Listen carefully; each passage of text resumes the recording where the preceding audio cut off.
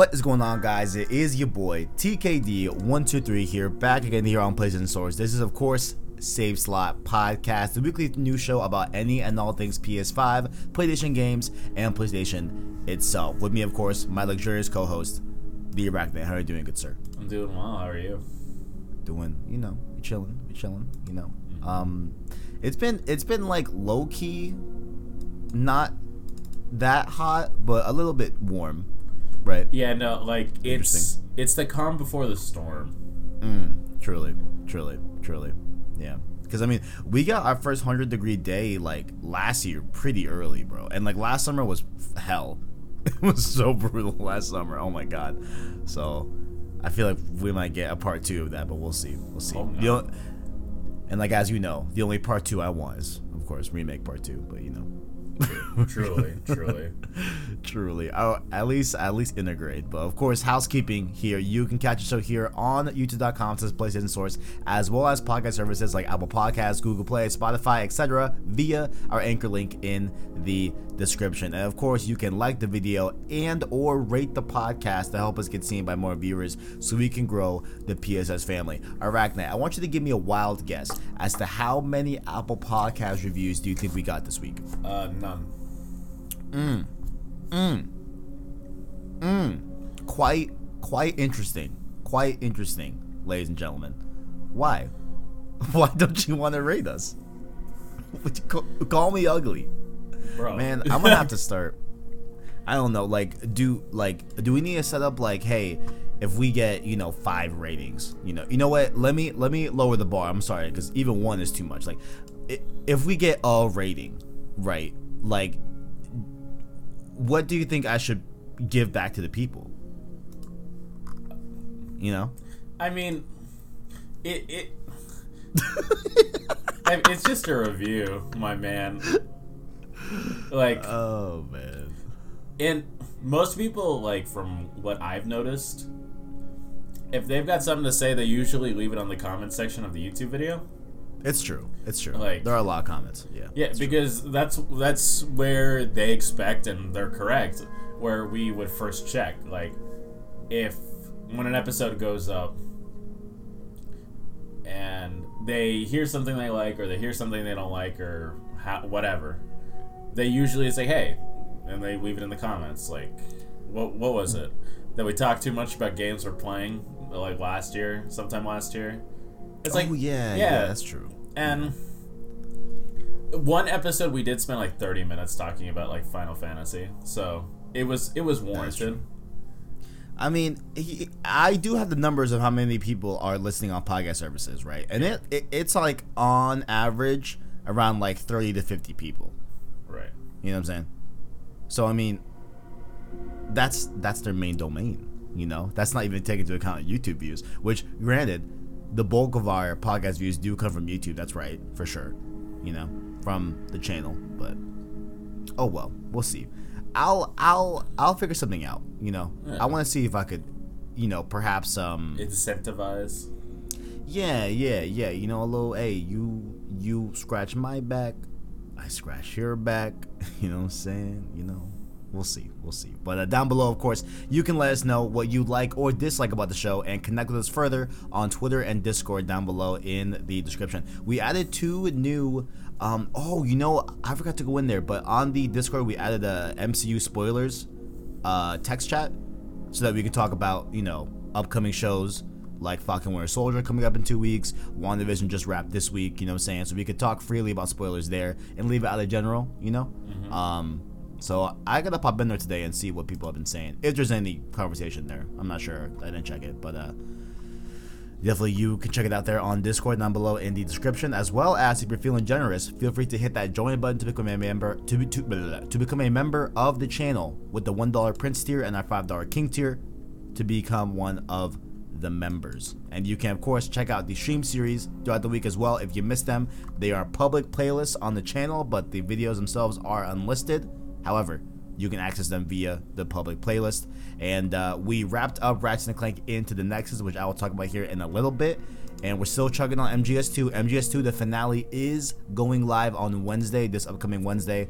So apparently it's a crazy ending. I don't know. Apparently it's gonna be wild. So definitely check out that when that goes live Wednesday nights, and then Tuesday and Thursday of this week. Just figure I'd just throw it out there. We are going to be streaming Ratchet and Clank 2016, and this game also is free for those PlayStation users via the Play at Home initiative. So you can go onto the PS Store, go to the Play at Home section, and download Ratchet and Clank 2016 to your console for free. You don't need PS Plus. It's just straight up just free. There's no strings attached, and we're going to be streaming that this week. Did you play the 2016 game? I didn't. It's good. It's all right. Yeah. Like in hindsight, after playing the original Ratchet and Clank, I do see how like this remake isn't the best. But I think from like a gameplay perspective, it's a fun Ratchet and Clank game. So I was pretty turned off. It's like, oh yeah, they just slapped scenes from the movie as cutscenes into the game. that is true. It's like a movie tie-in game, and it's like, all right, yeah, no, you lost me. Yeah, it's definitely a weird one. It's definitely a weird one. Definitely weird. Yeah. It's what's the tagline? Like the tagline's literally like it's a game about the movie about the game. Yeah. And it's like, I mean, we could also just do like a faithful remake of the original Ratchet and Clank game. Truly. They could have also done that, but oh well. So that will of course end the Ratchet and Clank stream series, and next up, due to popular demand on Twitter, like I cannot believe the amount of traction this simple tweet got, but we will be doing the Resistance series, another Insomniac trilogy. We're gonna be going through that. I got Resistance 1 coming in the mail on Monday, so we're gonna be starting that up the week after next week. You know what I'm saying? So yeah, excited for that. Definitely excited. But of course, in case you missed it, on the channel as well, before we go into what we've been playing, you can check out a review that I did with Nexago. They are a company that makes different PS5 accessories and all that good stuff, and they reached out to me and asked if I wanted to review some products. So the first part is all about charging. So we got a DualSense charging station and a DualSense battery pack that we check out that review as well. Links below in that video to the link pages on Amazon where you can purchase these if you enjoyed the review and all that good stuff. And I have another product that hopefully will be up next week, so that will be going up as well. And just to make just be blatantly clear about it, these products were provided to me by Nexago.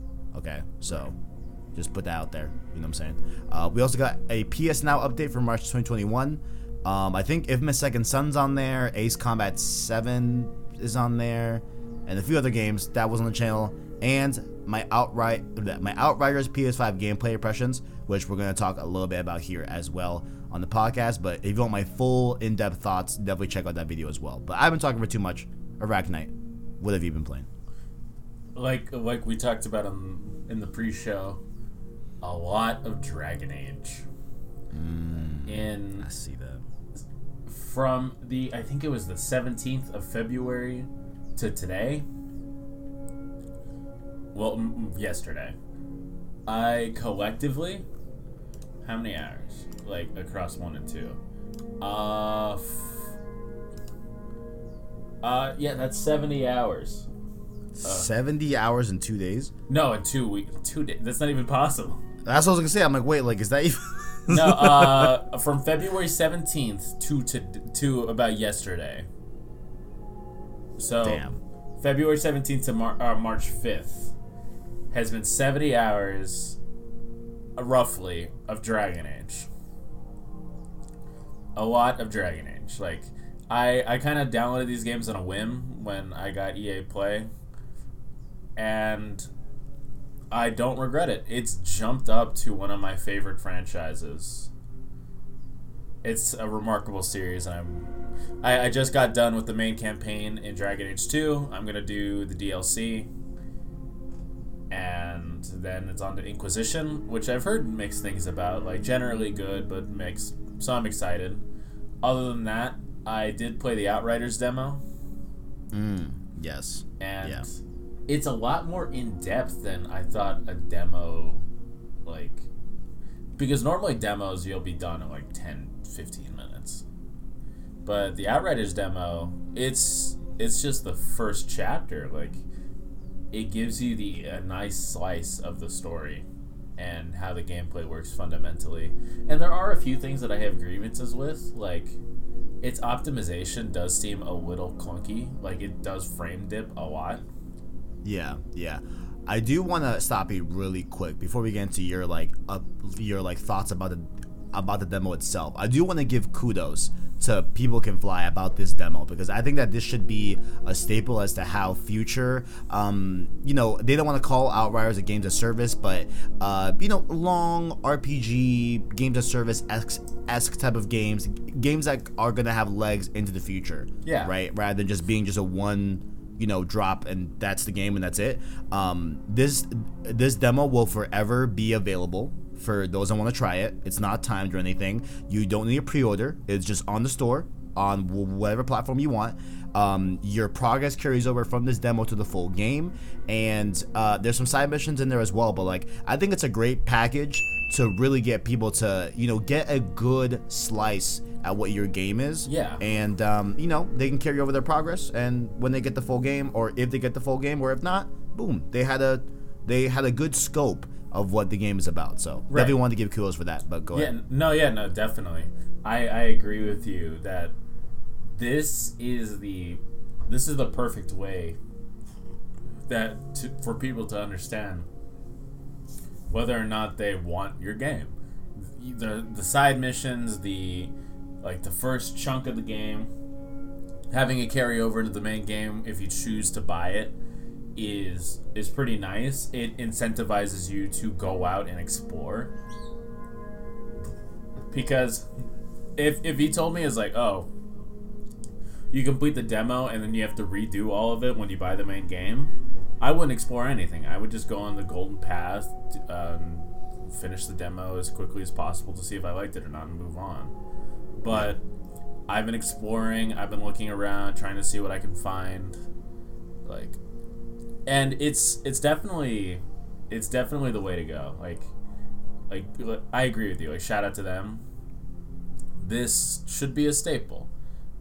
And I realize that it's not always possible, but when possible, like, I feel like this is the way that games should go to really see like people's investment. Like, because there have been a few times where I'll buy a game because I'll watch the gameplay online or see some screenshots and read some reviews. Like, yeah, this looks fun. Like, this looks like something I would enjoy. I'd buy it, download it, play it, and it's like, this isn't what I was expecting, and this isn't very fun. And then I'd have to go and get a refund. And it's like, hey, yeah, can I return this? Like, I buy most of my games digitally. Like, the last game I bought physically, I think, was Sekiro. Damn. In March of 2019. Other than Sekiro, like, I cannot, like, from the extent of my memory, I cannot remember the last time I bought a physical copy of a game. So yeah. It's much nicer on Steam. It's like, hey, I played for less than 2 hours, it's not fun, bada bing, bada boom, refund. At least we get a refund, because over here on PlayStation, it's like, you can't start the game if you want a refund. Like, yeah, that's egregious. It's great. Yeah, there's hella bad stipulations, but overall, definitely, like, how you feeling about the gameplay about Outriders? Because, like, I walked away pretty pleased with the core gameplay itself. I have complaints about the game as a whole, but I thought that the core gameplay got me, and I'm probably gonna get it day one, to be honest. Yeah, the gameplay was, like, the people saying that this is like if Division and some parts of Destiny had a baby, that this would be that. And I agree with them. Like, it felt very Division when I was playing it. The shooting felt nice. The powers were okay. Like, I honestly just relied on my gun. Which class did you use? I used like the I forgot what it's called, but it's the blue one where you can like phase Trickster. Yeah, Trickster. Yeah. I did too. Yeah. And it was fun. You basically get get out of jail free card because your melee is a one hit kill. Yeah, that temporal blade, bro. Yeah. That shit's nice, bro. I mean, I definitely found a lot of the abilities to be really cool. I feel that they like worked in tandem very well with each other. I think that was like super well thought out overall. And I've also been hearing that like in that comparison pot, people have been saying Gears of War, which I think would probably make more sense because People Can Fly used to work on that game. I just never played Gears of War, so yeah, neither have I. I just subbed in Division 2, which is the other, cover-based shooter for the most part. You know what I'm saying? So yeah, but I'm enjoying it. Did you like those weird cutscenes where you can't jump over a 5-foot crevice without having a fade to black cutscene and then fade to black into the gameplay? You know what I'm saying? It felt like it was a hidden loading screen, and hidden I say with the biggest quotation marks. Kind of like how a lot of games in the last few years, it's like we need to hide a loading screen, make them shimmy through something. Like they're going through like a tight corridor.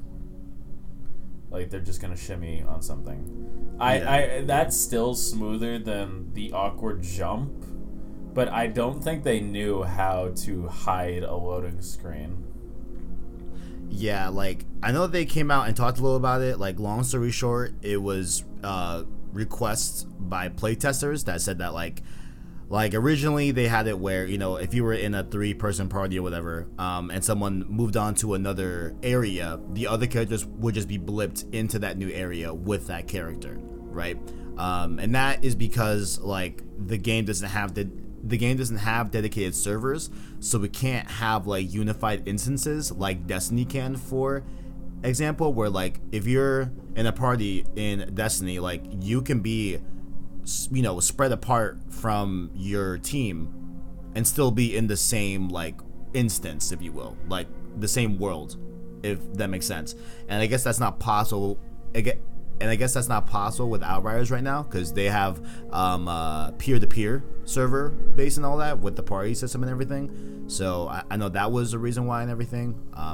But yeah, like it's not the best way to do it, and I think they acknowledge that as well. But that's just what they, have to do in this meantime without having dedicated servers. So yeah. I don't blame them. Like it is a little goofy, but you do what you can.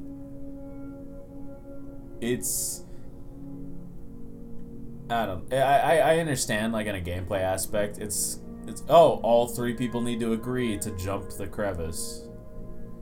and then the game is like, all right, they're all here and they all agree, so let them move on to the next area.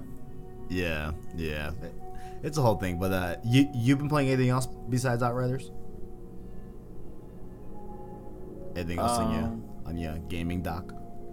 Honestly, no. Like Dragon Age has consumed all of my free time. I feel you.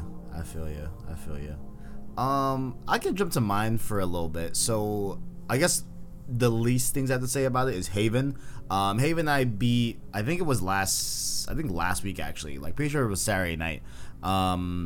It was good. It was very, very good. Not very, very good. It was good, lowercase good. I have complaints about gameplay and all that for the most part, and like traversal. And I feel that a lot of it. So I think like the biggest complaint I have is that like Haven needs to load so much. Like I feel like not half, but like a substantial amount of my playtime was just waiting for the game to load itself. You know what I'm saying? And I fear that might have been because I chose the Switch to play this game on. I wonder how it looks on PS5 and most probably how it performs on PS5 in terms of those loads and everything. But I think the narrative was really, really cool. I like the way the characters were written, which are K and U and everything. Like I really love the writing in this game. The premise is really cool. The story ends in like a very like interesting way. It's not like it is a resolution, but I wonder if they are going to continue this story with these two characters. I'm very interested, or if it's just like a one-off thing, which I could see them doing a one-off thing as well. But overall, cool little indie game. I'll give it a little tip of the hat. I am working on a written review of it here pretty soon, so I'm still in the early stages of doing that. But yeah, Haven was cool. I would recommend it if it's on sale or something like that. Or I think I bought it for like $20, so it's definitely not expensive either. And it was like a 10-hour game, so pretty cool. Yeah. Continuing on the Ratchet & Clank stream series, we wrapped up the second to last game in the stream series, Ratchet & Clank Into the Nexus, which also is the furthest point in the timeline, if you will, of Ratchet & Clank. So Rift Apart will be a sequel to Into the Nexus. You know what I'm saying? Into the Nexus, it was another short, small game, kind of like Quest for Booty. And as you guys probably already know, Quest for Booty I did not enjoy. Probably the worst Ratchet & Clank game that I played in the stream series. It just felt like, honestly, like it felt low-key like a waste of time. It was just a very just weird game that I feel just didn't really do a lot to justify itself. But Into the Nexus, I gotta tell you, man, it's a weird Ratchet & Clank game. Like, it's a weird one. They switch up the control schemes where you can't have the classic controls as an option even. It's what I called on Twitter like the God of War Ascension of the Ratchet & Clank series, where it's just weird, right? It's the first mainline. You know what?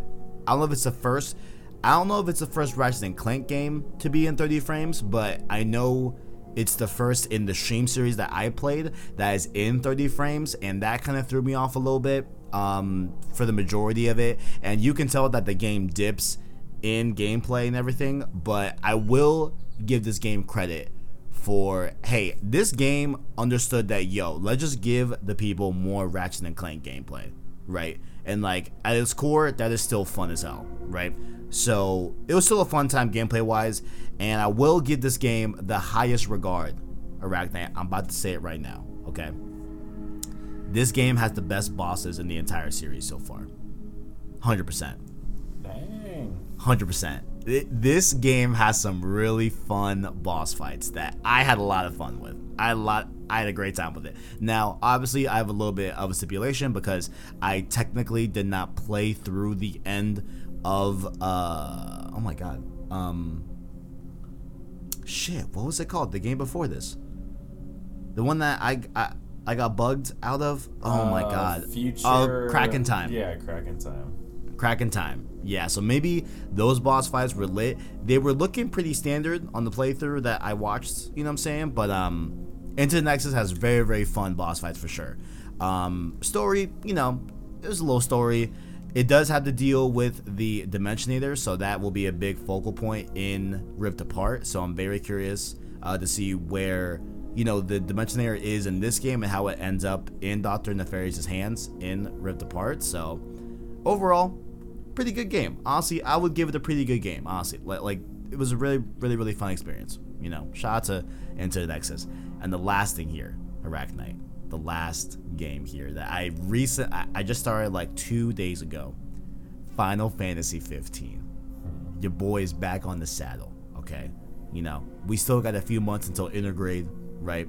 So I wanted to really explore a little bit of the Final Fantasy franchise and answer the question: am I a Final Fantasy 7 fan or am I a Final Fantasy fan?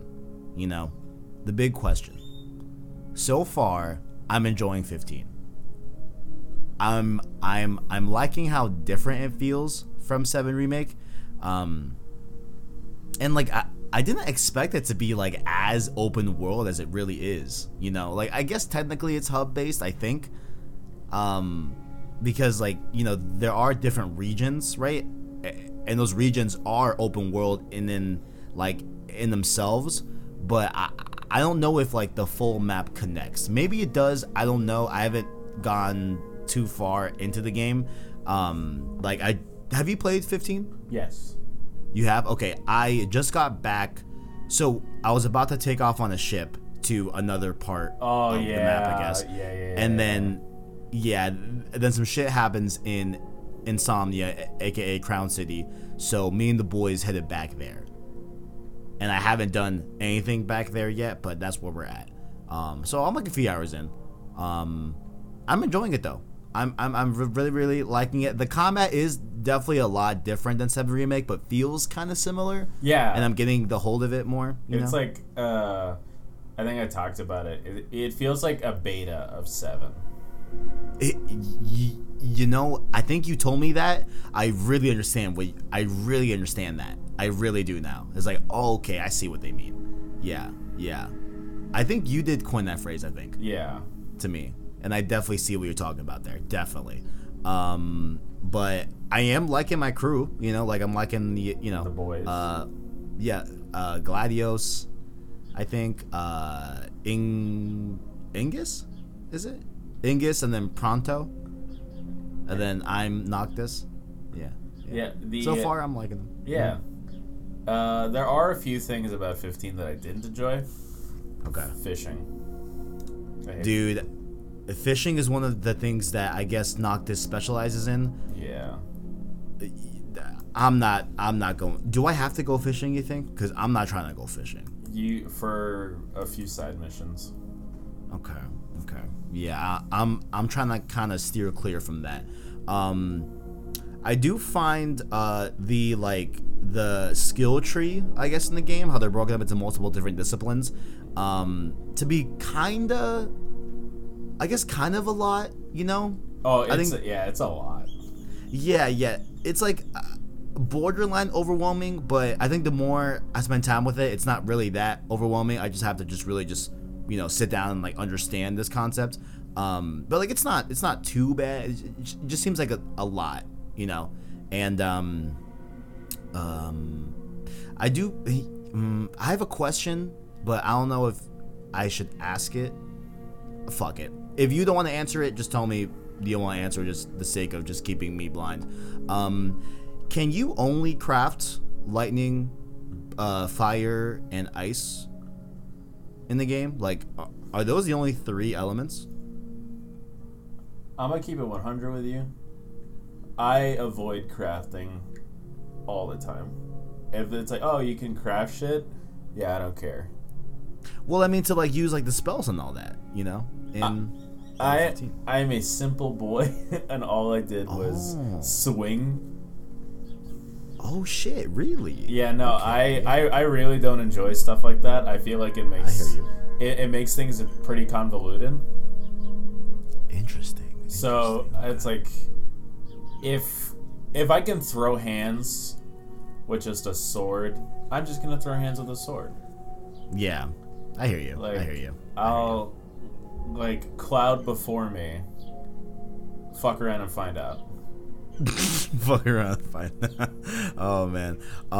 Yeah. Okay, so I'll get into that, but I think it's like, I think I do gotta understand that, like, hey, listen, Kev, like the materia system is a FF7 thing.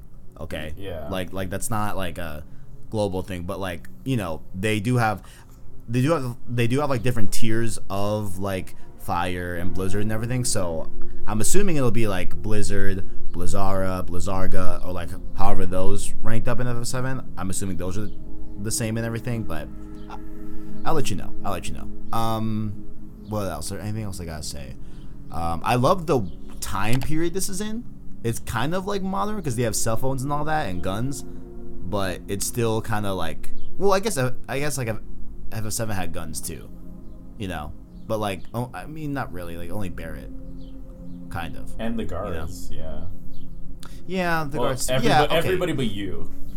Yeah. Okay, right. Like, and like, I don't even think Noctis can use guns, but Pronto has guns.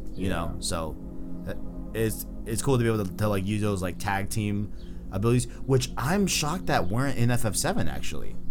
Like these like tag team moves that I can do are really fun. Yeah, I think they didn't want to go too far from what 7 was. That's why in the easy difficulty you could have like, oh, they do combat on their own, but you just choose the spells. Yeah. Is that in easy or is that in classic mode? In base FF7, it was easy only because there was easy, normal, and once you beat the game, then hard. Uh-huh. And you could only do that on easy, but in Intergrade, I think they're changing it. Okay. Gotcha. Yeah. But overall, yeah. I mean, like, I'm definitely on this journey. I'm picking up my photos. I'm hoping that there's a big payoff to the photos I'm choosing as my journey continues. But we'll see. But overall, liking Final Fantasy 15. You know, I'm in it. I'm excited. Also, there's some things that I think the last thing I'll say. I think Christian described like Final Fantasy to me as like, hey, it's like Call of Duty, right? Where like there are core things that are in the franchise across all the games, but they're not necessarily connected. Besides like 10 and 10-2, you know what I'm saying, Black Ops and Black Ops 2, stuff like that. You know what I'm saying? Like there's interstitial sequels, right? But there are other things that like overlap and overcross the entire Final Fantasy. Chocobos. You know, I've been seeing those chocobo stops, but they call them birds in this game. I hope they call them chocobos eventually, but that's cool. Like the items, like, you know, potions and stuff like that, like those are called the same things. I know like potions is not really like a proper noun, but you know, like there's a lot of like similarities. There's a tune that I didn't realize it was like the main Final Fantasy theme. Like, do you know what I'm talking about? Not particularly. I don't want to describe it, but there's points where FF15 I think does its main theme, and it has a similar melody to Final Fantasy VII's main theme. So now I'm like, okay, is that just the main Final Fantasy melody, but they like remix it from game to game? I'm very interested. But overall, FF15, I've been enjoying it. We got a lot of things to cover in this episode, so let's just move on. But you'll be hearing my thoughts, of course, by week to week. You know what I'm saying? Of course, we got to return to our I don't know if it's our favorite segment, but it's a segment. You know, the Arachnite PS5 watch. Arachnite, what's the update for this week? I think you're better suited to talk about this. Dude. Last week, you gave me the go-ahead to like, hey, listen, if you can secure one, secure it. Is that correct? Yeah. So your boy was like, all right, cool. You know, I was running some errands early morning. Wario64 banged my line. Personally texted me, you know, because we're like that. You know what I'm saying? It wasn't just a tweet alert. You know, he just DM'd me on the side. I was like, hey, listen, look, bro. PS5s. I'm just kidding. He did not directly DM me. He posted a tweet that was like, hey, Walmart's going to have them in 30 minutes. I'm like, okay, cool. All right. Sounds good. You know, I opened up my tabs, right? I'm doing the method, right? And holy fucking shit, Arachnite. It's literally that fucking hard. How? Yeah. How? Yeah, welcome to my world. It is like, oh my fucking god. It's like impossible. It's impossible. Welcome to my world. Dude, this man, like, I'm not gonna give up, but like, yo, it's tough difficult. out here. It is like unbelievable how hard it is to get a PS5 these days, man. So that's the PS5 watch, y'all. I'm out here trying too. You know what I'm saying? This shit crazy, man. Crazy, bro. But first story here, going into it. Some Uncharted movie news here. Tom Holland had an interesting GQ interview where he had some quotes that I'm just going to read here. So this is, of course, Push Square, link below in the descriptions of all these stories. Tom Holland has described his performance as Nathan Drake in the Uncharted movie as a, quote, mistake and, quote, something that I will probably never do again. So to be clear, he's not talking about the role itself, just his performance in it. So he said that he had a lot to do with like bulking up, and he had to quote unquote like look cool in it, which he feels like was like different than what he did with Spider-Man, obviously, you know. And He says here, quote, as soon as you start worrying about, do I look good in this shot, acting becomes something other than playing a character. I think there are elements of my performance in Uncharted where I kind of fell under the spell of being, quote, I want to look good now. I want this to be my cool moment. I had to play this very tough, very stoic guy, basically be Mark Wahlberg. My character is supposed to be a fucking action hero in this moment. It was an important lesson learned because at times it was less about a landmark and go through this scene and more about land a mark, stand like this, and see my bulging biceps. It was a mistake, and it's something that I will probably never do again. I'm shocked that they let him say all this. How do you feel about this, rap? What? From the headline, a lot of people, myself included, were concerned that it meant like, oh god, what are they making Nate out to be? And to an extent, it was correct, but it wasn't nearly as bad as everybody was making it out to be. Like, people that didn't read the article and just the headline. Mm-hmm. It definitely does not sound great. Like... And this isn't me being toxic. I'm not trying to be mean. I'm not trying to be toxic. But like, he doesn't look buff in the pictures we've seen as him as Nathan Drake. Like he's still he's still like in great shape. Like that's not up for debate. Like he's still in good shape, like we've seen in Spider-Man. But he still looks skinny. It's like, what do you mean bulging biceps? Like, you're fucking The Rock? How I phrase it is like, Tom Holland's, I feel like has a very, like, cut physique. Like, he has very, like, detailed muscles, right? But you're right, like, his overall, like, size is not crazy big. You know what I'm saying? Yeah, no. Yeah. But, I don't know, like, when I go to see the Uncharted movie, because I will. I will too. I just don't want to see Nathan striking a pose every 20 minutes. And it's like, oh, look, I'm a muscular, hunky adventurer. It's like, what? Nate runs like a fucking idiot in the game. Like, he looks like he's tired all the time when he runs. Yeah, like, and I think the biggest, like, red flag for me, honestly, low-key, was, like, him saying, I had to play this tough, very stoic guy, basically be Mark Wahlberg. And, like... That's not Nate. I wouldn't call that Nate. like, I like Mark Wahlberg, right? But, like, I don't think Nathan Drake equals Mark Wahlberg. No, absolutely not. Like, the only time we've seen Nate be kind of stoic, have like a stoic personality to him, was when he was like 16 in Colombia and had nothing. Yeah. And even then he was goofy and fun. Like, Nate isn't... When I think of Nathan Drake, I don't think like a hard ass or like somebody who takes himself too seriously. I think of somebody like lighthearted, happy-go-lucky, and fun. Like, sure, there's nuance to the character and depth, of course. But on the surface, the tip of the iceberg is that Nate is a happy guy. Like, he's reckless and he's fun. Like, he's not the brooding type.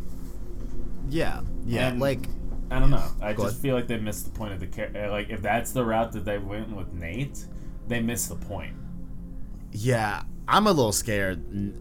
This mainly had me scared a little bit about how they view Nathan Drake.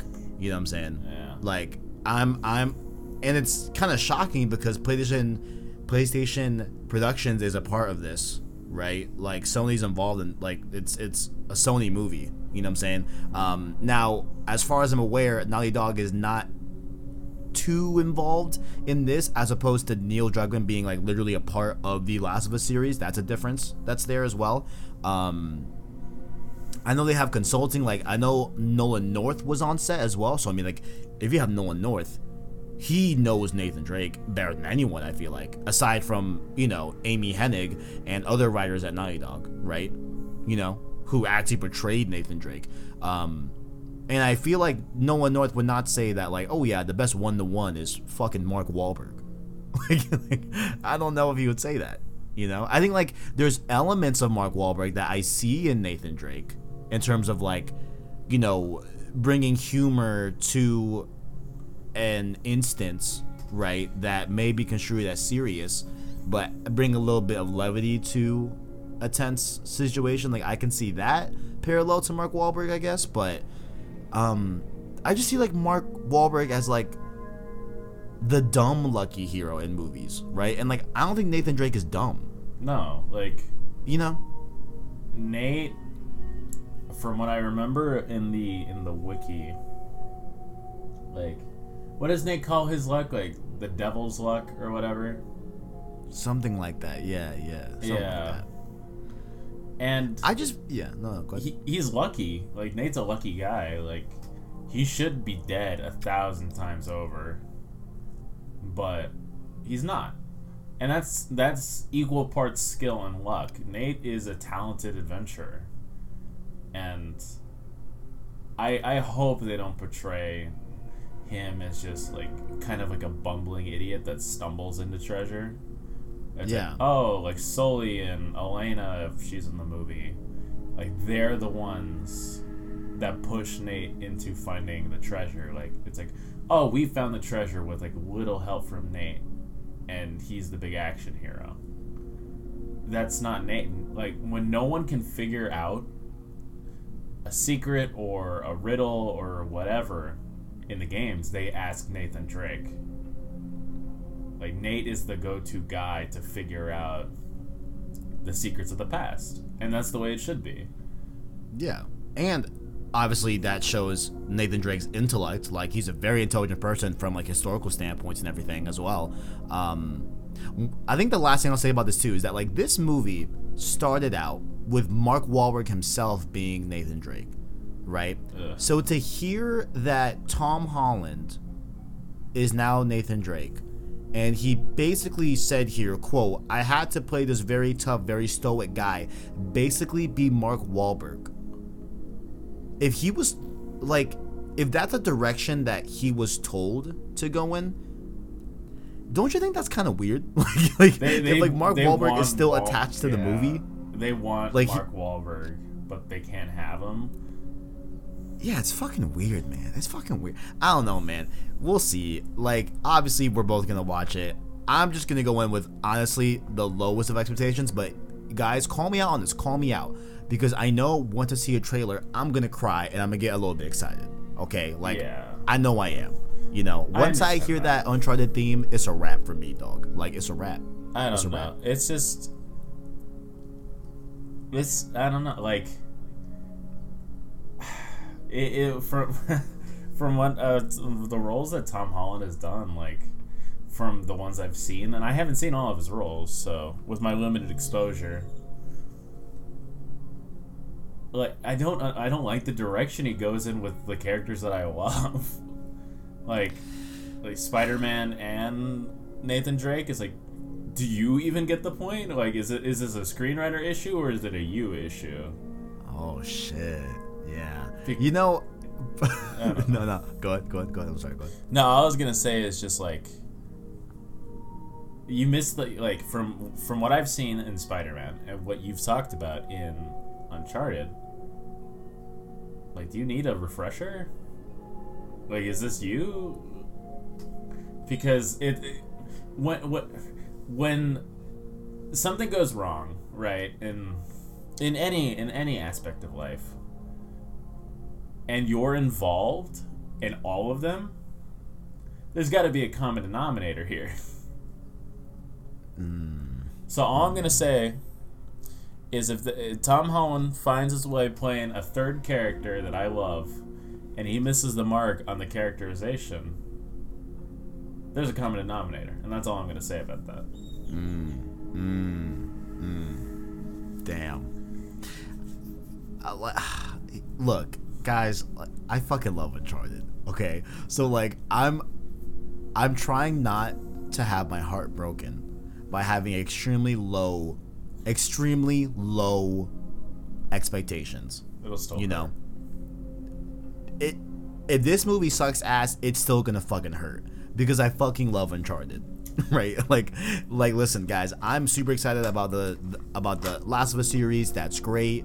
Uncharted is so important to my development, I feel like, as a person, and like I'm being dead ass, like I fucking love Uncharted. So if this movie sucks, man, Okay. fuck, bro. Yeah, I'm gonna feel a type of way. If the Last of Us series somehow sucks, it's like, okay, fuck it, like whatever, we still have those incredible games. But if Uncharted is trash, bro, I'm gonna feel a type of way. But we'll see, man. We'll see how it all goes, and of course we're gonna keep following this development as it goes on. Next up here, a little update here to the PS Store. Not many people were that crazy about it, but I found it kind of interesting for one thing. So let's just read what it initially says here. Of course, the PlayStation Store announced over on the PlayStation blog that it will be discontinuing movie and TV rentals and purchases on the PlayStation Store from August 31st, 2021. So we have up until that point to be able to rent movies and everything, stuff like that, and they will not be a part of the PlayStation Store. I find this really interesting because the PS5 went ahead and made a dedicated separate window of the main menu to facilitate TV and movie and like video stuff. And like while that won't be completely obsolete because we still have streaming services on the PlayStation consoles, right? Like there's Netflix, Disney Plus, etc., HBO Max, whatever, all that good stuff. So that will still live there, I guess, in that, and still take up, a lot of the reasoning for that side. But I do think it's weird because I figured that like they were gonna go into it more and maybe like allow PlayStation Plus users access to the Uncharted movie first or the Last of Us series first. You know what I'm saying? Like probably not the Last of Us because that's tied to HBO, right? And now it'll just be on HBO Max, so that's already taken care of there, But I do think it's interesting how it seems like they were going to double down on that and do some cool stuff with them even opening up the prospect of what's it called? The studio. Shit.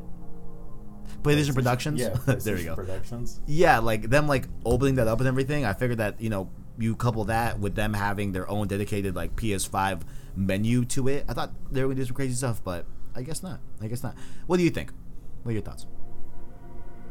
I from what it sounds like, with my very limited knowledge on the inner machinations of companies like that, I have never met anybody that told me, is like, yeah, I buy and rent my movies directly from PlayStation or like on my console. That's just not how it works anymore. Like, I don't think it's ever worked like that. And it's probably not worth it in the long term to have those rights to allow to purchase and rent your movies on PlayStation. Like, unless it's a Sony movie, those will probably stay because it's Sony. It's a Sony. But for outside companies, having the rights to distribute those movies probably just isn't worth it anymore. So keep the streaming services there because people already use them, and just cut your losses is my first guess. Could be totally wrong. I don't know. Like I said, I don't have knowledge on this particular topic. So I'm not going to even notice it's gone. Like, I never... If I need to watch something, I'll use my computer or my phone. I'm not going to go to my PlayStation console to... It's like, I want to rent, I don't know, Infinity War or Endgame. I want to watch those movies. I'm not going to boot up my console to watch that. I'm going to go to Disney Plus. Yeah, exactly. Yeah. And like for those that have made movie and TV rentals and purchases and all that, you will be able to still access content that you've already purchased. So like it's not like they're going to go away and just, poof or whatever. So they'll still be accessible through your account. They're just not going to facilitate any more purchases and rentals beyond August 31st. But yeah, I don't know. I think it's a weird move. I mean, like, to be honest, it really doesn't affect me because like you said, I don't buy TV and stuff on my PlayStation. Like legit for me, bro, my PlayStation is a games console. That's the only thing it is. You know, I don't use it as a media thing. You know, I have Apple TV for that. So, but yeah, I don't know. Just that was pretty cool. I mean, not cool, like interesting, as to them shutting it down. And I feel like, the majority of PlayStation console users probably don't use their TV and video apps on their console. Maybe like the average person probably, but probably not like the most hardcore person, right? Maybe I'm wrong. I don't know. Maybe I'm wrong. But RIP to that. RIP to that. Next up here, Kojima Productions is back in the news with a little bit of a rumor going on here.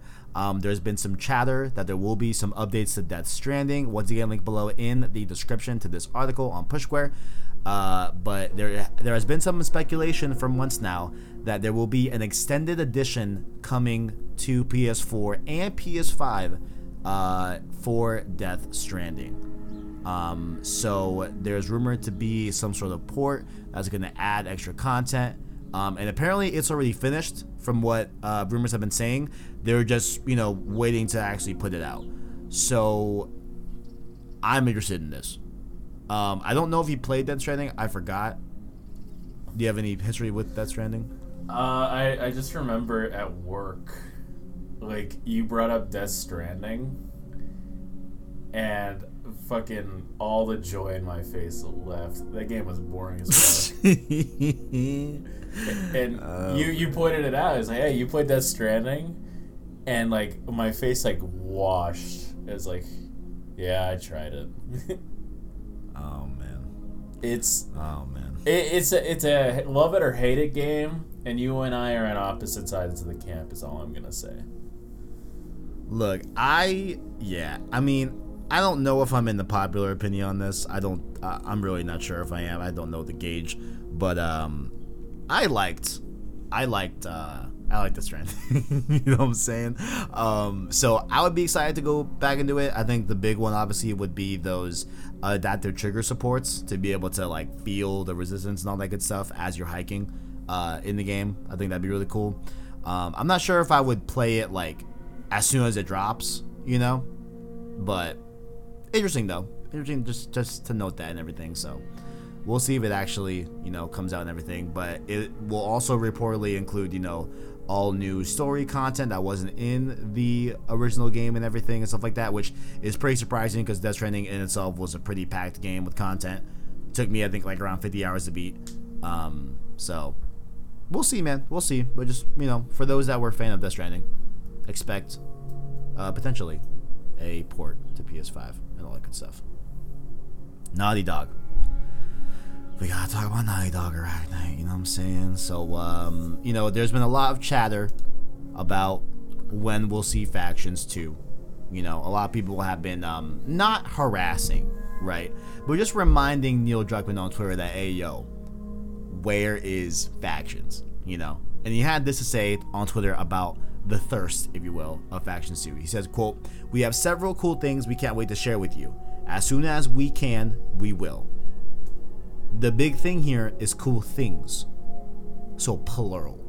Okay. So I want to ask you, Arachnite, right? With all your infinite knowledge and everything, what do you think is cooking at Naughty Dog? What are your thoughts?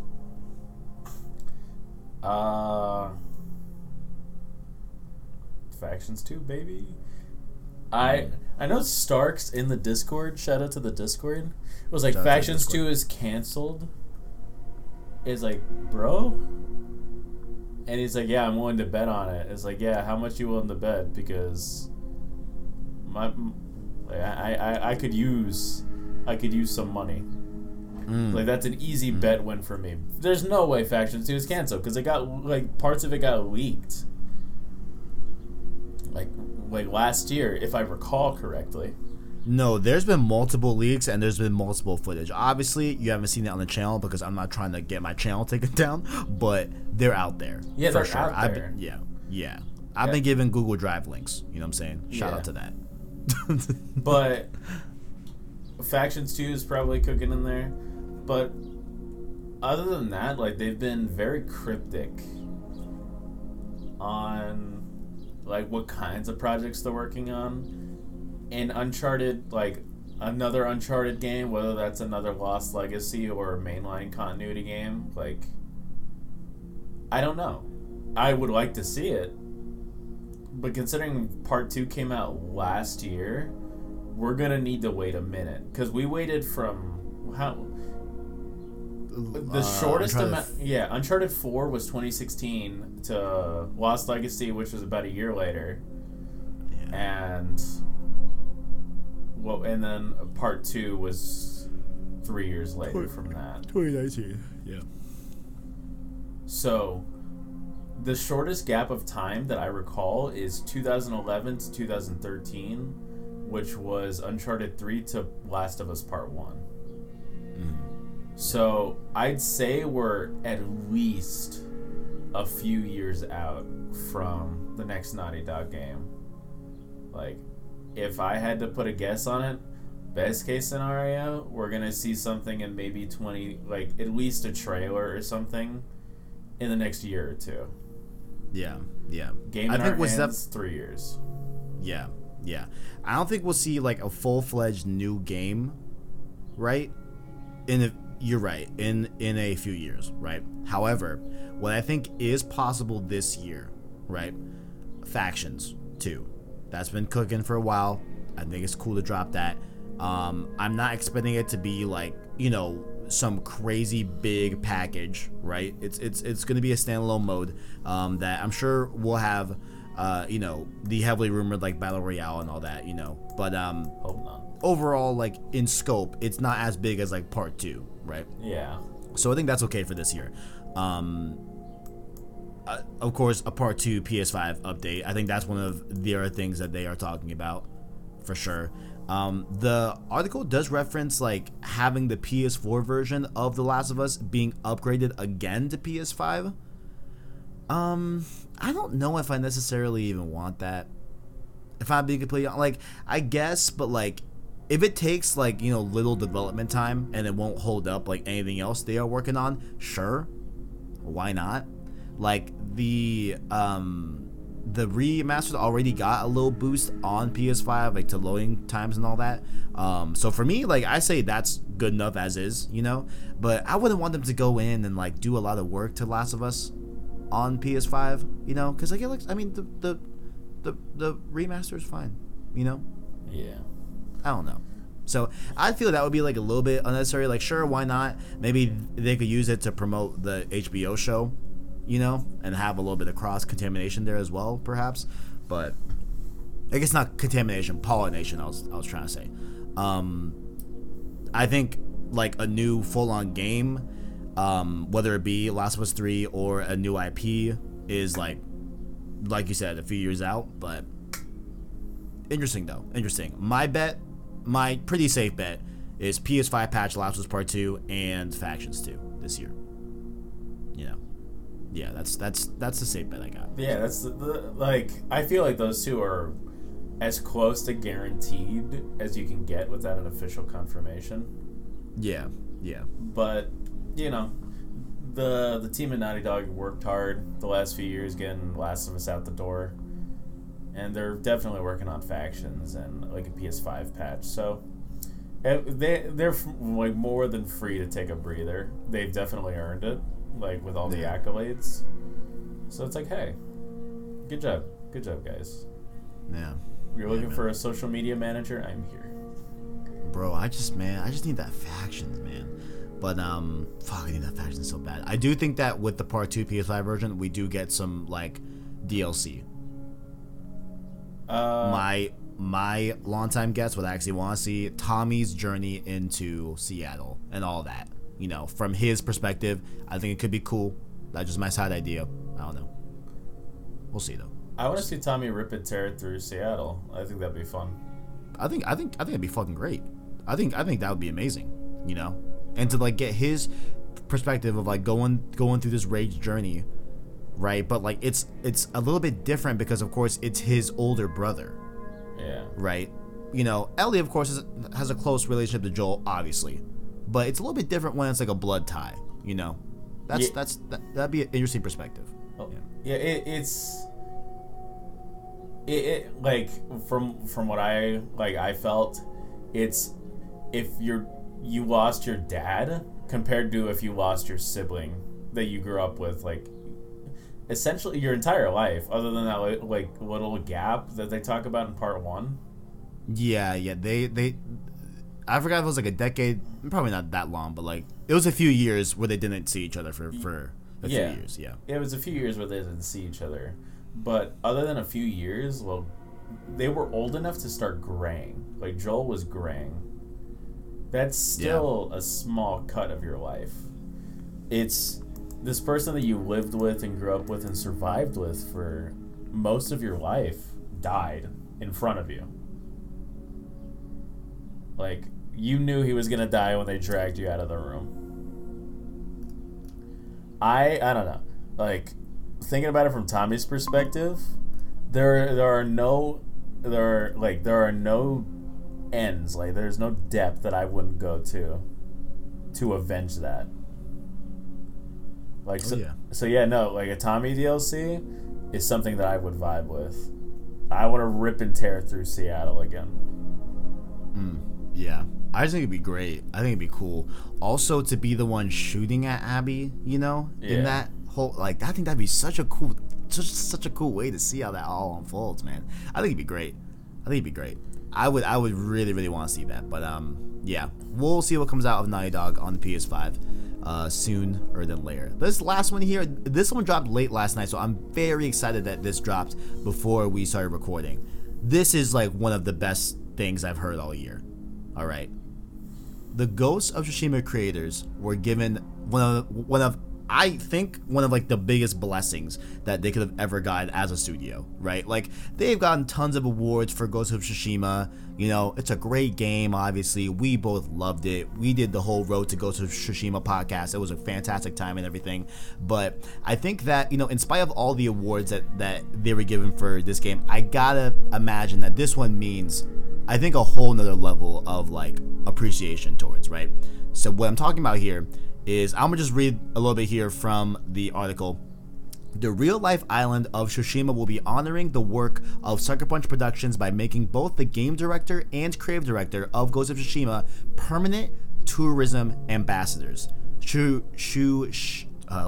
don't stutter now. Tsushima Mayor Hiroki, I'm gonna try this. Hitakatsu, we're gonna roll with that, said this is being done because the pair have, quote, spread the name and history of Tsushima to the whole world in such a wonderful way, making them the first ambassadors to be awarded for sharing the name and history of the island through their works. Sony will now collaborate with Tsushima Island to set up a new tourism campaign designed to teach fans about the place and its historic landmarks. In a statement that Hitakatsu said, quote, even a lot of Japanese people don't know about the history of the Genko period. When it comes to the world, the name and location of Tsushima is literally unknown, so I cannot thank them enough for telling our story with such phenomenal graphics and profound stories. Nate Fox, the game director, and Jason Connell, creative director, will receive an award and letter of appreciation to mark their efforts. This is the coolest fucking thing I've heard in a while, bro. Like, dog, can you imagine working on this game and eventually like being helmed like a tourism ambassador of the literal island in the modern day? Yeah, that. Fuck yeah, man. That is.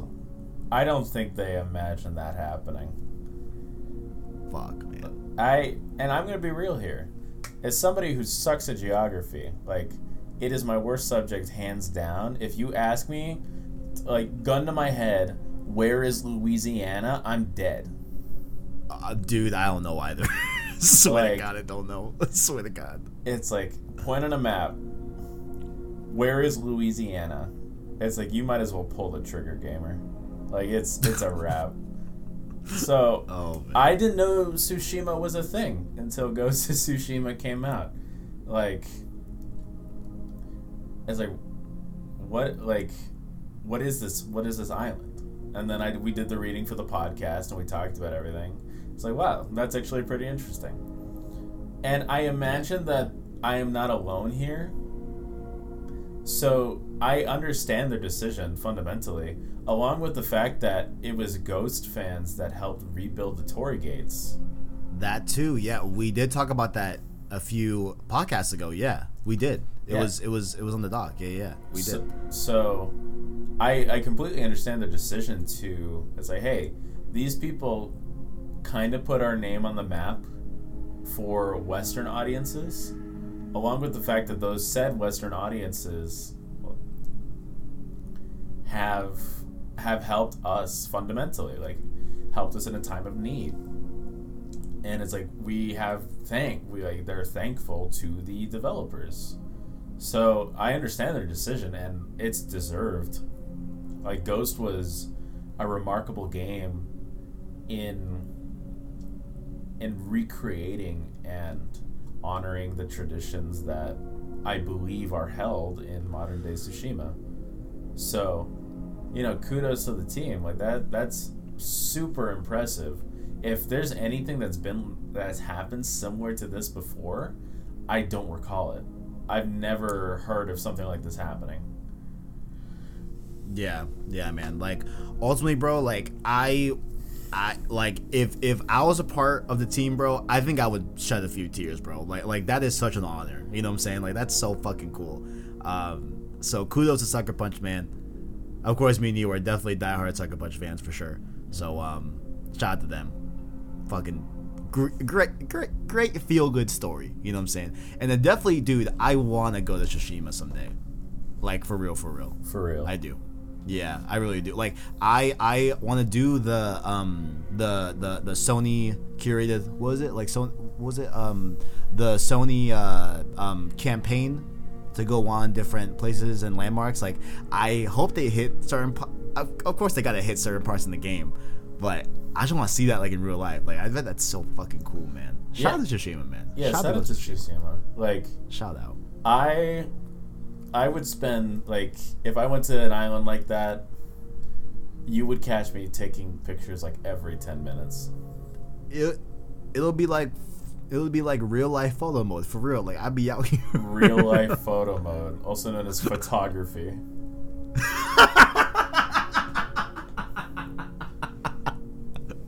I'm a fucking idiot.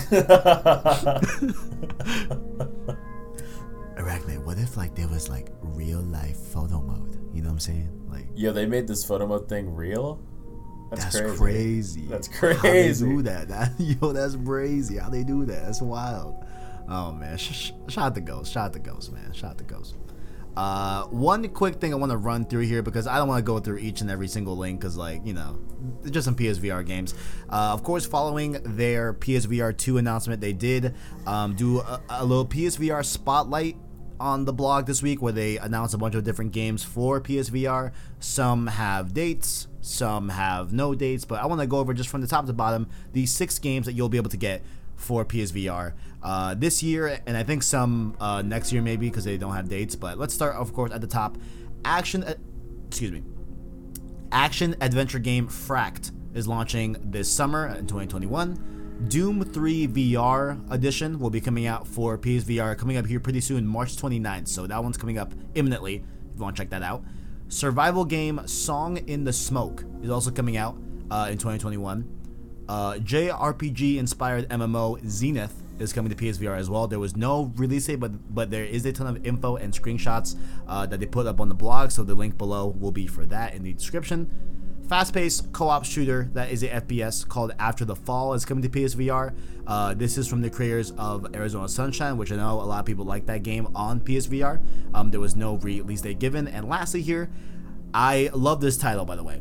I Expect You to Die 2, The Spy and the Liar returns as a sequel to PSVR in 2021. And I think this is a puzzle game, or some sort of, very puzzle heavy type of game, whatever you want to call it. But that was on there as well. So just wanted to give a little shout out to those PSVR games, give them a little shine. You know what I'm saying? I will compliment this list because it's very diverse, bro. Like, we have a JRPG MMO in here, we have an FPS, we have a survival game, action adventure game, like a puzzle game seemingly. Like, there seems to be a lot of different diverse games that they're bringing to PSVR, which I think is good. So pretty cool right there. You gonna play that Doom VR? I would. Like, they're playing Doom and Doom 3, for those unfamiliar, is more horror centric than 2016 and Eternal. Okay. Like 1 and 2 like are, you know, staples of the gaming history, and 2016 and Eternal are remarkable first person shooters. But 3 was different. 3 was very different compared to to its siblings, because, like I mentioned, it was horror centric. It was the first like modern-esque 3D Doom game where it wasn't, you know, pixelated. It was like, it had 3D models and all that, like models that we're more accustomed to these days. And like it was fun. I enjoyed it. I feel like I would definitely play it in VR if I had the chance, because it sounds fun to just like in your hands, like it's like fuck up an imp or something. And if I would just throw hands the entire game. Like, that's in VR, that's my favorite thing to do, and I don't know what that says about me as a person. But if I can in VR, what I love to do is like, oh, you have a gun, but you can also do damage if you hit someone with the gun, like if you use it like a bat, and I'll always do that. I'll just run up and throw hands the entire time, and I think that's way more fun. And if that's something I could do, I would definitely check out Doom 3. Like, just with like a flashlight or something, just beat the shit out of like a Hell Knight. Oh man, I just wanted to make sure we shot at Doom in every single episode, at least, you know what I'm saying? So that was my opportunity. You love to see it. You truly love to see it. Yeah, and if you got PSVR, definitely check these out, you know, for sure. Why not? Give them a shot, for sure. I don't have one, but maybe I'll get PSVR too. We'll see. But going on, of course, to the question of the week. This has been kind of stewing on me ever since we got the PS Plus games for March. The simple question is PlayStation Plus becoming a competitor to Xbox Game Pass? I want to make it very, very clear here, ladies and gentlemen. I'm not trying to say that PlayStation Plus is better than Game Pass, okay? And it's honestly kind of hard to even compare these two services.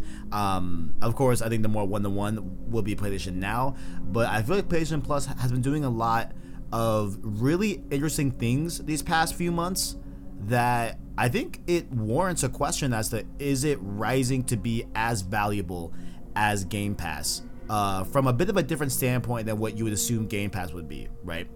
So I kind of want to lay out the PlayStation Plus games that we've gotten so far, as well as the PlayStation Plus collection. Kind of just have a general conversation about PlayStation Plus right now. Okay, that cool, Racknight? Yeah. Cool. All right, let's start at the beginning of PS5. Okay, in November of 2020.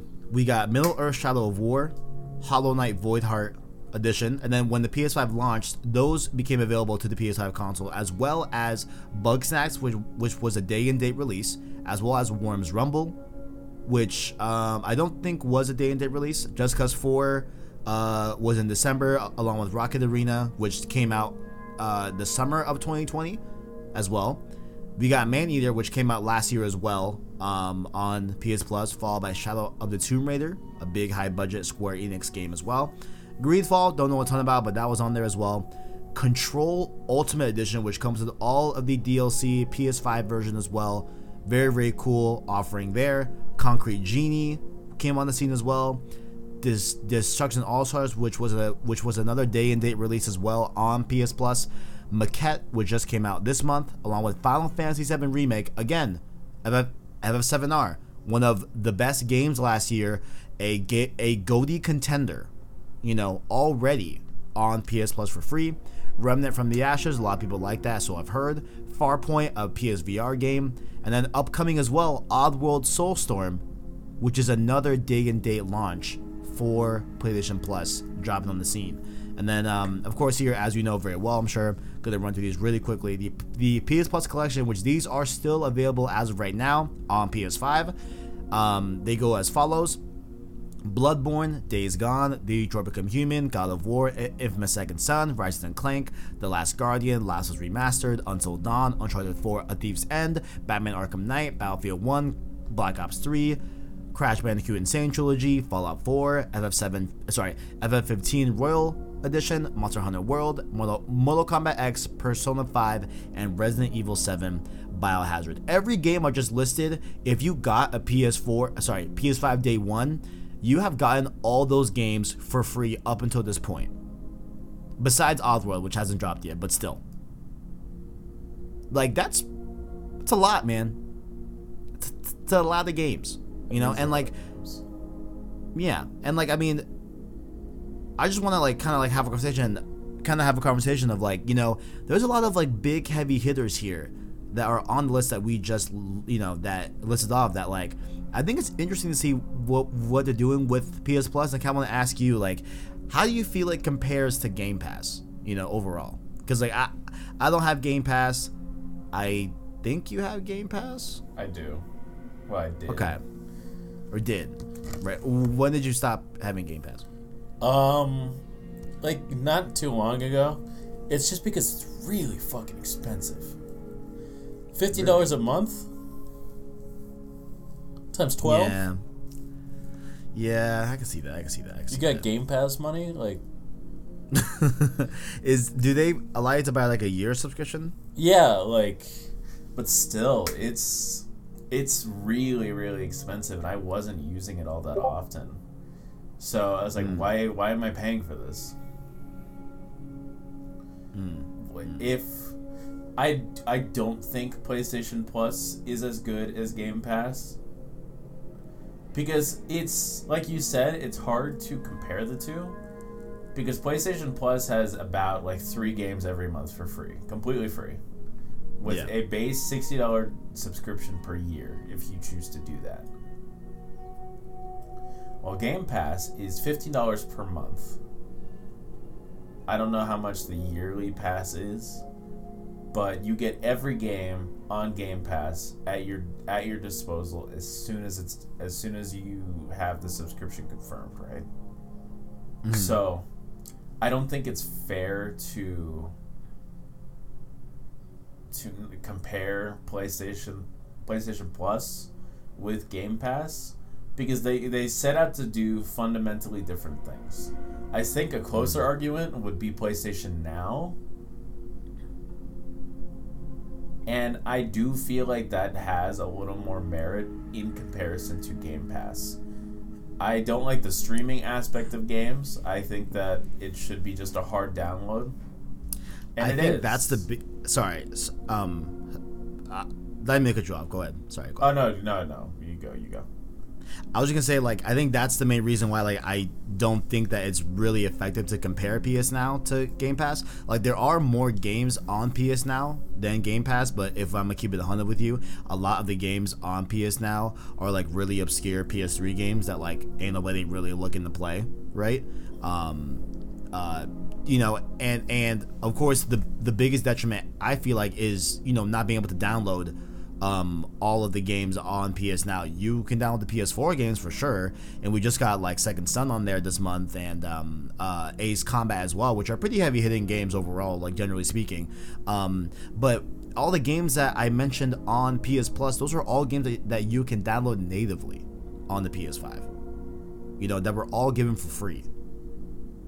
Well, not for free, like quote unquote, it's with the PS Plus subscription, right? At no additional charge. Yes, at no additional charge. Yes, yeah. So I just think it's just an interesting turn that we've seen here with PS Plus that I wonder what it'll look like a few months away. You know, like, are they going to switch up the PS Plus collection? That's the word. Collection. Like, are they going to, you know, cycle out some games? Like, would you want to see them do that? Like, I'm just curious, you know, I think it's interesting, like, to see PS Plus and what they've been doing with it so far, you know. And we had Jim Ryan say that they are interested in bringing more day and date launch games on the PS Plus as a way to publish brand new games onto a wide audience. Just what do you think, man? I think it's at least interesting for sure. No, I definitely agree. It's an interesting proposal, and I do think in Sony's best interest, a Game Pass-esque endeavor for PlayStation is the way to go. Especially if they bring Days Gone and other games to PC, it opens up the window for a lot of interest and a lot of profit for Sony. I know that there might be games that's it only runs at 30 FPS on a PS5 or whatever. But if you put it on my computer, it's it's an option. You can play God of War at 60 FPS on a PS5, or you can buy it on your computer, and if you have a computer strong enough, you can play the game at 144 frames per second at a high resolution. I would definitely buy it. Or, I would definitely buy it on my computer. And if I couldn't, It opens the window, and if there are people that don't have a PlayStation console and want to play God of War, they buy God of War, and then the profit goes to Sony. Yeah. And I think, introducing a Game Pass for PlayStation is the best thing for consumer and company. And I really hope they do it. Because right now they're behind. I'm just not sure if they are though, because Jim Ryan has been pretty vocal on hey, we don't want to drop our first party games day and day on a subscription service. No, not day and day. No, definitely not. Oh, okay. I thought that's what you were saying. Right. No, yeah, gotcha. Day and day, if they were to do anything, I think it's put them on a subscription service a year or two, however long after. After the game's released, after the majority of its sales have come and gone, then put it on a streaming service and call it a day. But my recommendation and my personal preference on the future of PlayStation is have what Microsoft's doing. It's Halo Infinite's going to be on our Xbox consoles, and it's also going to be on PC, and you can buy that. Something I'd like to see is, God of War Ragnarok. Buy it on PlayStation consoles, buy it on PC, whichever one you want. Day and date? Day and date. Ooh, wow. Yeah. That's where we kind of differ. I don't know. I would like it as someone who's primarily a PC player. Right, which of course makes sense. Yeah. And I don't see how that loses them much, because there are some people that it's hey, I wouldn't buy a PS5 if these games are on PC. That's totally acceptable. But there are people who's I don't want a PS5. So having the option to play these games on PC still gets them a little money here and there. Right. I don't see the draw off of having games on PC. You know what I'm just curious about too? I'm curious about let's say hypothetically in the future, right? They do start dropping PlayStation games on PS5 and PC day and date, right? Let's just say that hypothetically happens, right? Right. I wonder what's gonna happen if either one of those platforms runs poorly in comparison to the other platform, right? For optimization. example, huh? An optimization issue? Yeah. I expect, right, Days Gone to run really well on a PC when they put it there, because it's built on Unreal 4. It's not built on a proprietary Sony engine, right? Santa Monica for God of War uses a proprietary engine. The Decima engine at Guerrilla, we see how that translated with PC, how it wasn't the best on Horizon Zero Dawn, but seemingly I think it's okay with Death Stranding, right? But yeah. The thing you need to remember is that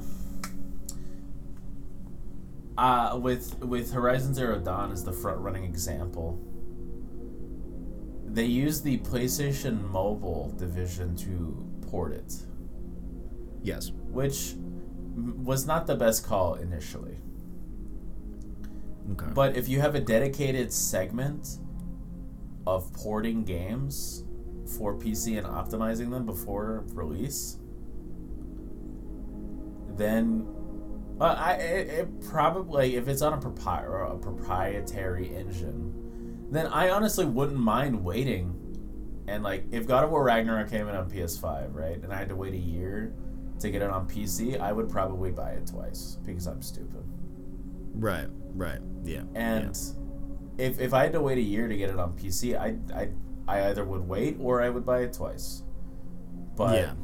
It's maybe day and date isn't feasible because it's the issue with ports, like to the extent of my knowledge, is the quality of the team working on optimization. Because Right. Arkham Knight had a disastrous PC port. It was horrendous. I didn't have a PC that was capable of running Arkham Knight at the time, so I bought it on PS4 and I had no issues. But if you have a dedicated segment for PlayStation Studios that are solely focused on porting PlayStation games to PC as smoothly as possible and as quickly as possible, then I don't think there will be many issues. Like, the PlayStation is obviously limited by its hardware for the price that you pay for it, and PCs have a much wider avenue that they can go with in terms of power. So I don't think one or the other will run better if everything goes smoothly. Like, they both, like, if you put them both at PlayStation settings, like you can do with Horizon. There's an option in Horizon in the graphic settings. It's like, do you want this to look exactly like it did on the PS4? Click this button. I didn't know that. Yeah, and you can. It's like if you wanted to run a benchmark comparatively to the PlayStation option compared to max settings on a PC, then you could do it and see if one runs better than the other. But if they dedicate enough time and resources into optimization and porting, then I don't think there will be that big of an issue. And I do think it's worth investing into for a wider audience of players. Yeah. Well, that's just me. Interesting. Yeah. I would like, from like a PlayStation Plus standpoint, like I would love to see them keep going on, like, and they are gonna do it, like they have said, but I would love to see, like a brand new game like launch, day and date on Plus, right? Like, I think like a good example would have been Kena Bridge of Spirits, right? And it's also beneficial for the devs because, PlayStation pays developers to put their games on Plus, right? So when it is a brand new game that maybe the development team is not sure how they're gonna do sales wise, right? They could get a lump sum from PlayStation if they are offered a Plus spot in a given month of release, and that covers a lot of their costs and everything, right? But then also I've heard stories of like it being the inverse, where like how I put it, well, I mean, it's like hard to tell because like, I mean, you can either bet that, hey, word of mouth and everything is going to sell our game when it comes out, and perhaps those sales numbers could be more of a profit for us if we were to go with PS Plus and just get a lump sum on the month that it comes out on Plus, right? Like, there's other ways that, like, you kind of gotta weigh it out as a dev team, but I think it's still a very, very enticing way to, bolster, like, brand new games that may not have, like, a lot of buzz going around, but still requires a big player base, right? Like, I think Destruction All-Stars would have been a lot more dead if it weren't for Plus, right? I mean, and like, granted, now it's pretty dead, so Oh, is it we'll dead? see, man. I personally haven't been back to it in like a few weeks. I assume it's pretty dead. I don't know. Like, I don't see a lot of people talking about it, I'm not sure.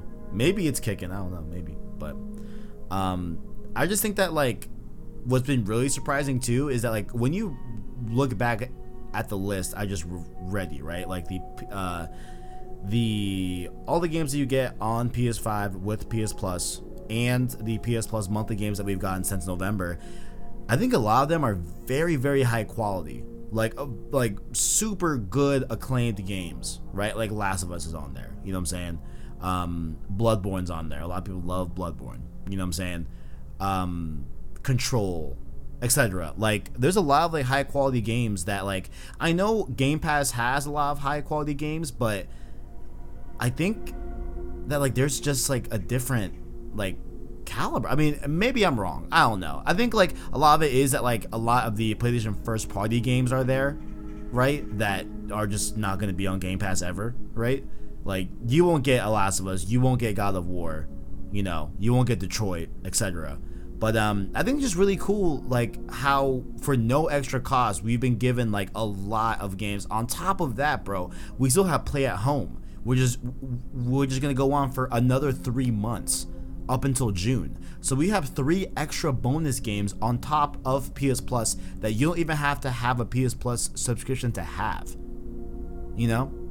I just think it's really interesting. Like, and I didn't want to lump in the games for Play at Home, like with Ratchet and Clank, because that's more of just like a seasonal, just like this is just a very temporary thing, and it's not really it's not really telling of like the full picture overall on like a regular month or whatever. But I just still think it's pretty impressive, man. Like what they're doing here, and I'm personally liking it. You know, with Plus lately. Yeah, no, things are definitely changing. Like indeed, I'm excited to see the future on like what's going on and how things change, because it feels more consumer friendly. Because before it was buy your fucking games, broke ass. It's true. Like the games that, like, from what I remember of my youth, that PlayStation Plus offered wasn't worth the subscription on PS3. There were so many games, bro. Like early, like late PS3 when Plus started happening, and like early PS4, bro. Where like you would redeem them, but like, you know, they were just some, you know, they like weren't the most. It wasn't getting Final Fantasy VII Remake this month on PS Plus a year after it came out. Right. Like it wasn't that. Like sometimes there were some big games, but on a month-to-month basis, it was pretty much just like some mid games. You know what I'm saying? Yeah, it's like, you're right about that. You're right.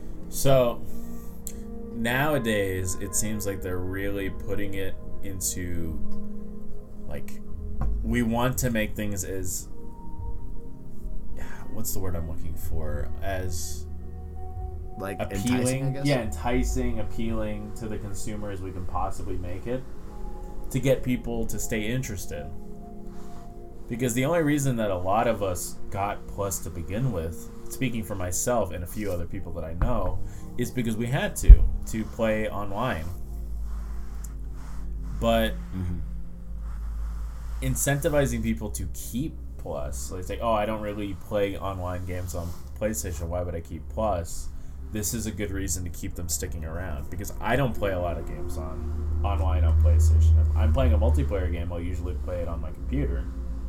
But the only reason I still have Plus is because I'm excited for games that come out on Plus, which is what I imagine they're going for. Yeah. And, I mean, like, also to that point as well, I feel like it makes it easier to get Plus. If you're if like your main appeal for it was for the online, because now you get all these extra goodies. Like you get so many extra games and all of it that like it sweetens the deal by a lot, you know, as opposed to like back in early 20, you know, like late 2013, early 2014, right? Like it was just for the online, so I can play COD or whatever. Yeah, you know? so it's like I have to get this. Exactly. Like I feel like it's becoming a lot more less of a need for people and more of like a this is fucking great. Yeah, this is worth it. Yeah, there are people right now playing last year, like the Joystick's GOTY and many other people's Game of the Years. I think IGN gave it to them as well. I think was it IGN? Fuck, I don't know. Maybe it was Polygon. I forgot. But like FF7 Remake, like that's a GOTY right there. For free. You know that people are playing right now at no extra cost. Like that's fucking great. That's dope as fuck. You know. So. And like I know this is going to be a lot different when like Game Pass starts bringing out those really big heavy hitting Microsoft games when they come out, like whatever is cooking up at Initiative. I think isn't Initiative doing what's that game? Fuck. It's like an old IP. Perfect Dark? Yeah. Isn't that them? Yeah, like that. Halo Infinite's obviously, coming out on Game Pass, and like all their other games on top of the Bethesda thing, which, that acquisition is finishing up, I think like this week or like this month or whatever. So, obviously I don't think it's that irrational to think that, every Bethesda game is launching on Game Pass as well. I would imagine that. So, that's going to be a whole different dynamic. But, like, I think, like, right now, like, what we got going on with Plus, I really think it's, it's obviously, I'm not going to call it one-to-one with Game Pass, but it's definitely getting a lot better, And I think my only question is, like, I would like to see this type of effort towards PS Now, I would like to see them allow PS3 downloads, right? I think that'd be fucking huge for PS Now, I would love it to like where they could up the streaming quality and the overall like quality of the stream, perhaps. Like right now, like I don't know if you knew this, Arachnite, but it's at 720p, right, for streaming. Now what you gotta really take into account is that a lot of those PS3 games, every PS3 game that I've played off of PS Now is already in 720p, right? So while like it looks a little bit worse on streaming, it doesn't look that much off of like running it locally, right? And you really don't got to worry about that on PS4 games, because why would you stream PS4 games when you could just download them anyway, right? So that's kind of like a non-issue, but I would like to see them bolster the streaming quality on that. Hopefully whatever techno gizmo they gotta do to let us download PS3 games, I think that would be great for it too. And I think that would really bring it up to Game Pass level, I feel like, overall. But I don't think that like they'll ever do like the day and date release of PlayStation games on PS Now or whatever. But I think we're seeing like a new age of PS Plus that I'm interested to see how they go forward, for sure. I do got one last question for you, my man. Do you want to see the PS Plus collection change and evolve and grow? Change and evolve, like swap out games here and there, like, or just grow fundamentally. Like, I would like to see it ideally just grow, instead of we're taking out Arkham Knight this month, we're putting in whatever this month. Because you don't know when someone's gonna get a console. Like, you might have gotten a console on day 1, somebody might have gotten a console on day 100. You're like me, you get a console fucking never. Like, you don't know when somebody's getting a console. It's like, oh, I want to play Batman, but now I can't because I was unlucky and couldn't get this console until this point. And then you buy the game, and that sucks. I think the most fair thing to do for consumers is to further incentivize them to get Plus. It's like, instead of the 10 games that we started with, since you, like, from the point where we started this till the point that you got the console, we've added 5 more games. Instead of we've taken out 5 and we've swapped 5. So instead of 10, you get 15. So you get to enjoy all of the games that we've previously had along with the new additions, instead of you got here a little too late. I hope next month Batman's back, and if not, then you're just gonna have to wait or buy it. And that's not totally fair. Like, you need to, when you make decisions like that, you need to cater to those that don't have one as much as those that do have one. Like, I use the comic book example a lot, but every comic has the ability to be somebody's first comic. every comic out there is going to be somebody's first comic, or at least has the potential to be. So you need to work around that. You need to be able to have the fundamentals in place for newcomers and veterans to enjoy what you're putting out there for the public. And I feel like expanding on it rather than swapping it out is the way to go in order to achieve those goals. I see that. Yeah, I see that. Yeah, I think above all else, right? Like, what I want to end off this like conversation for sure is like, I want to see what happens with collection. Is it like an annual update, you know? And like, you're right, like, is it more of an additive thing, which I think like you definitely stated that like you want there to be games that are added to the list and not just swapped out for the most part.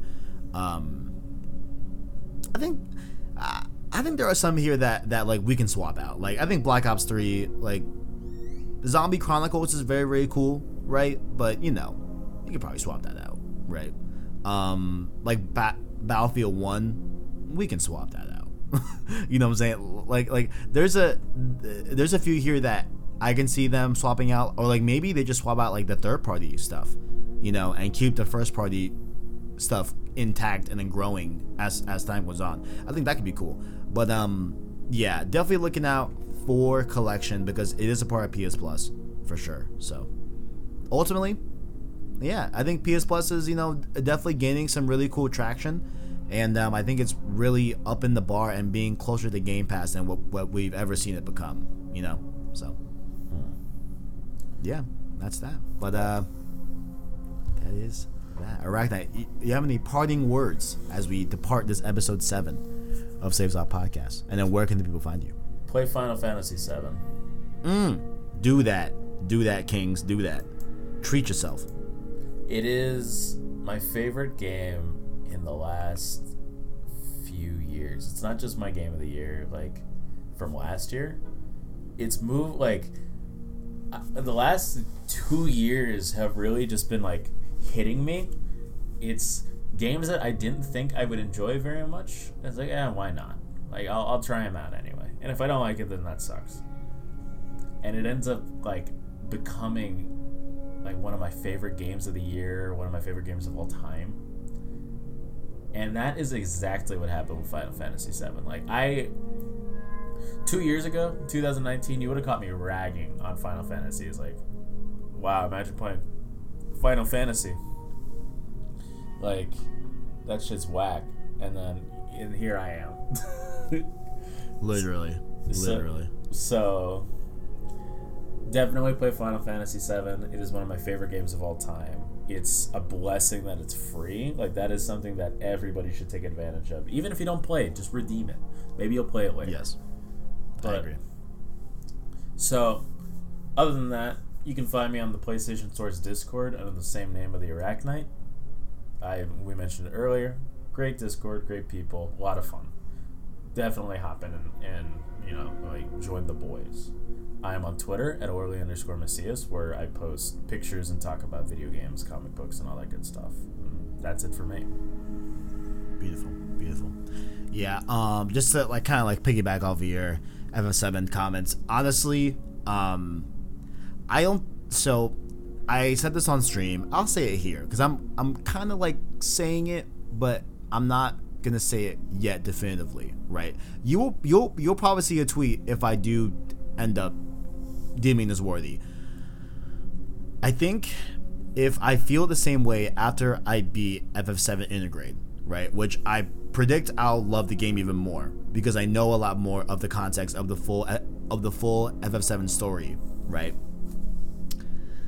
I think Final Fantasy VII Remake might be my favorite game of all time. Yeah. I'm gonna just leave you with that. I really think it might be. Right now, it's undoubtedly top 3.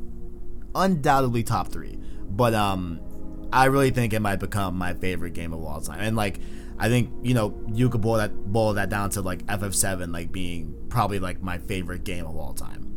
You know? I know I'm more talking about the remake than the OG, but I love the OG. You fucking kidding me? Come on now. So so I'll just leave y'all with that. I'm not saying it is, I'm saying it probably will be. You know what I'm saying? But of course, this has been Save Slot Podcast, episode 7. You can catch the show here on youtube.com/PlayStation Source, as well as podcast services like Apple Podcasts, Google Play, Spotify, and all the other links via our anchor link in the description. Of course, like the video, rate the podcast on podcast services to help us get seen by more viewers so we can grow the PSS family, as well as just like what Arachnite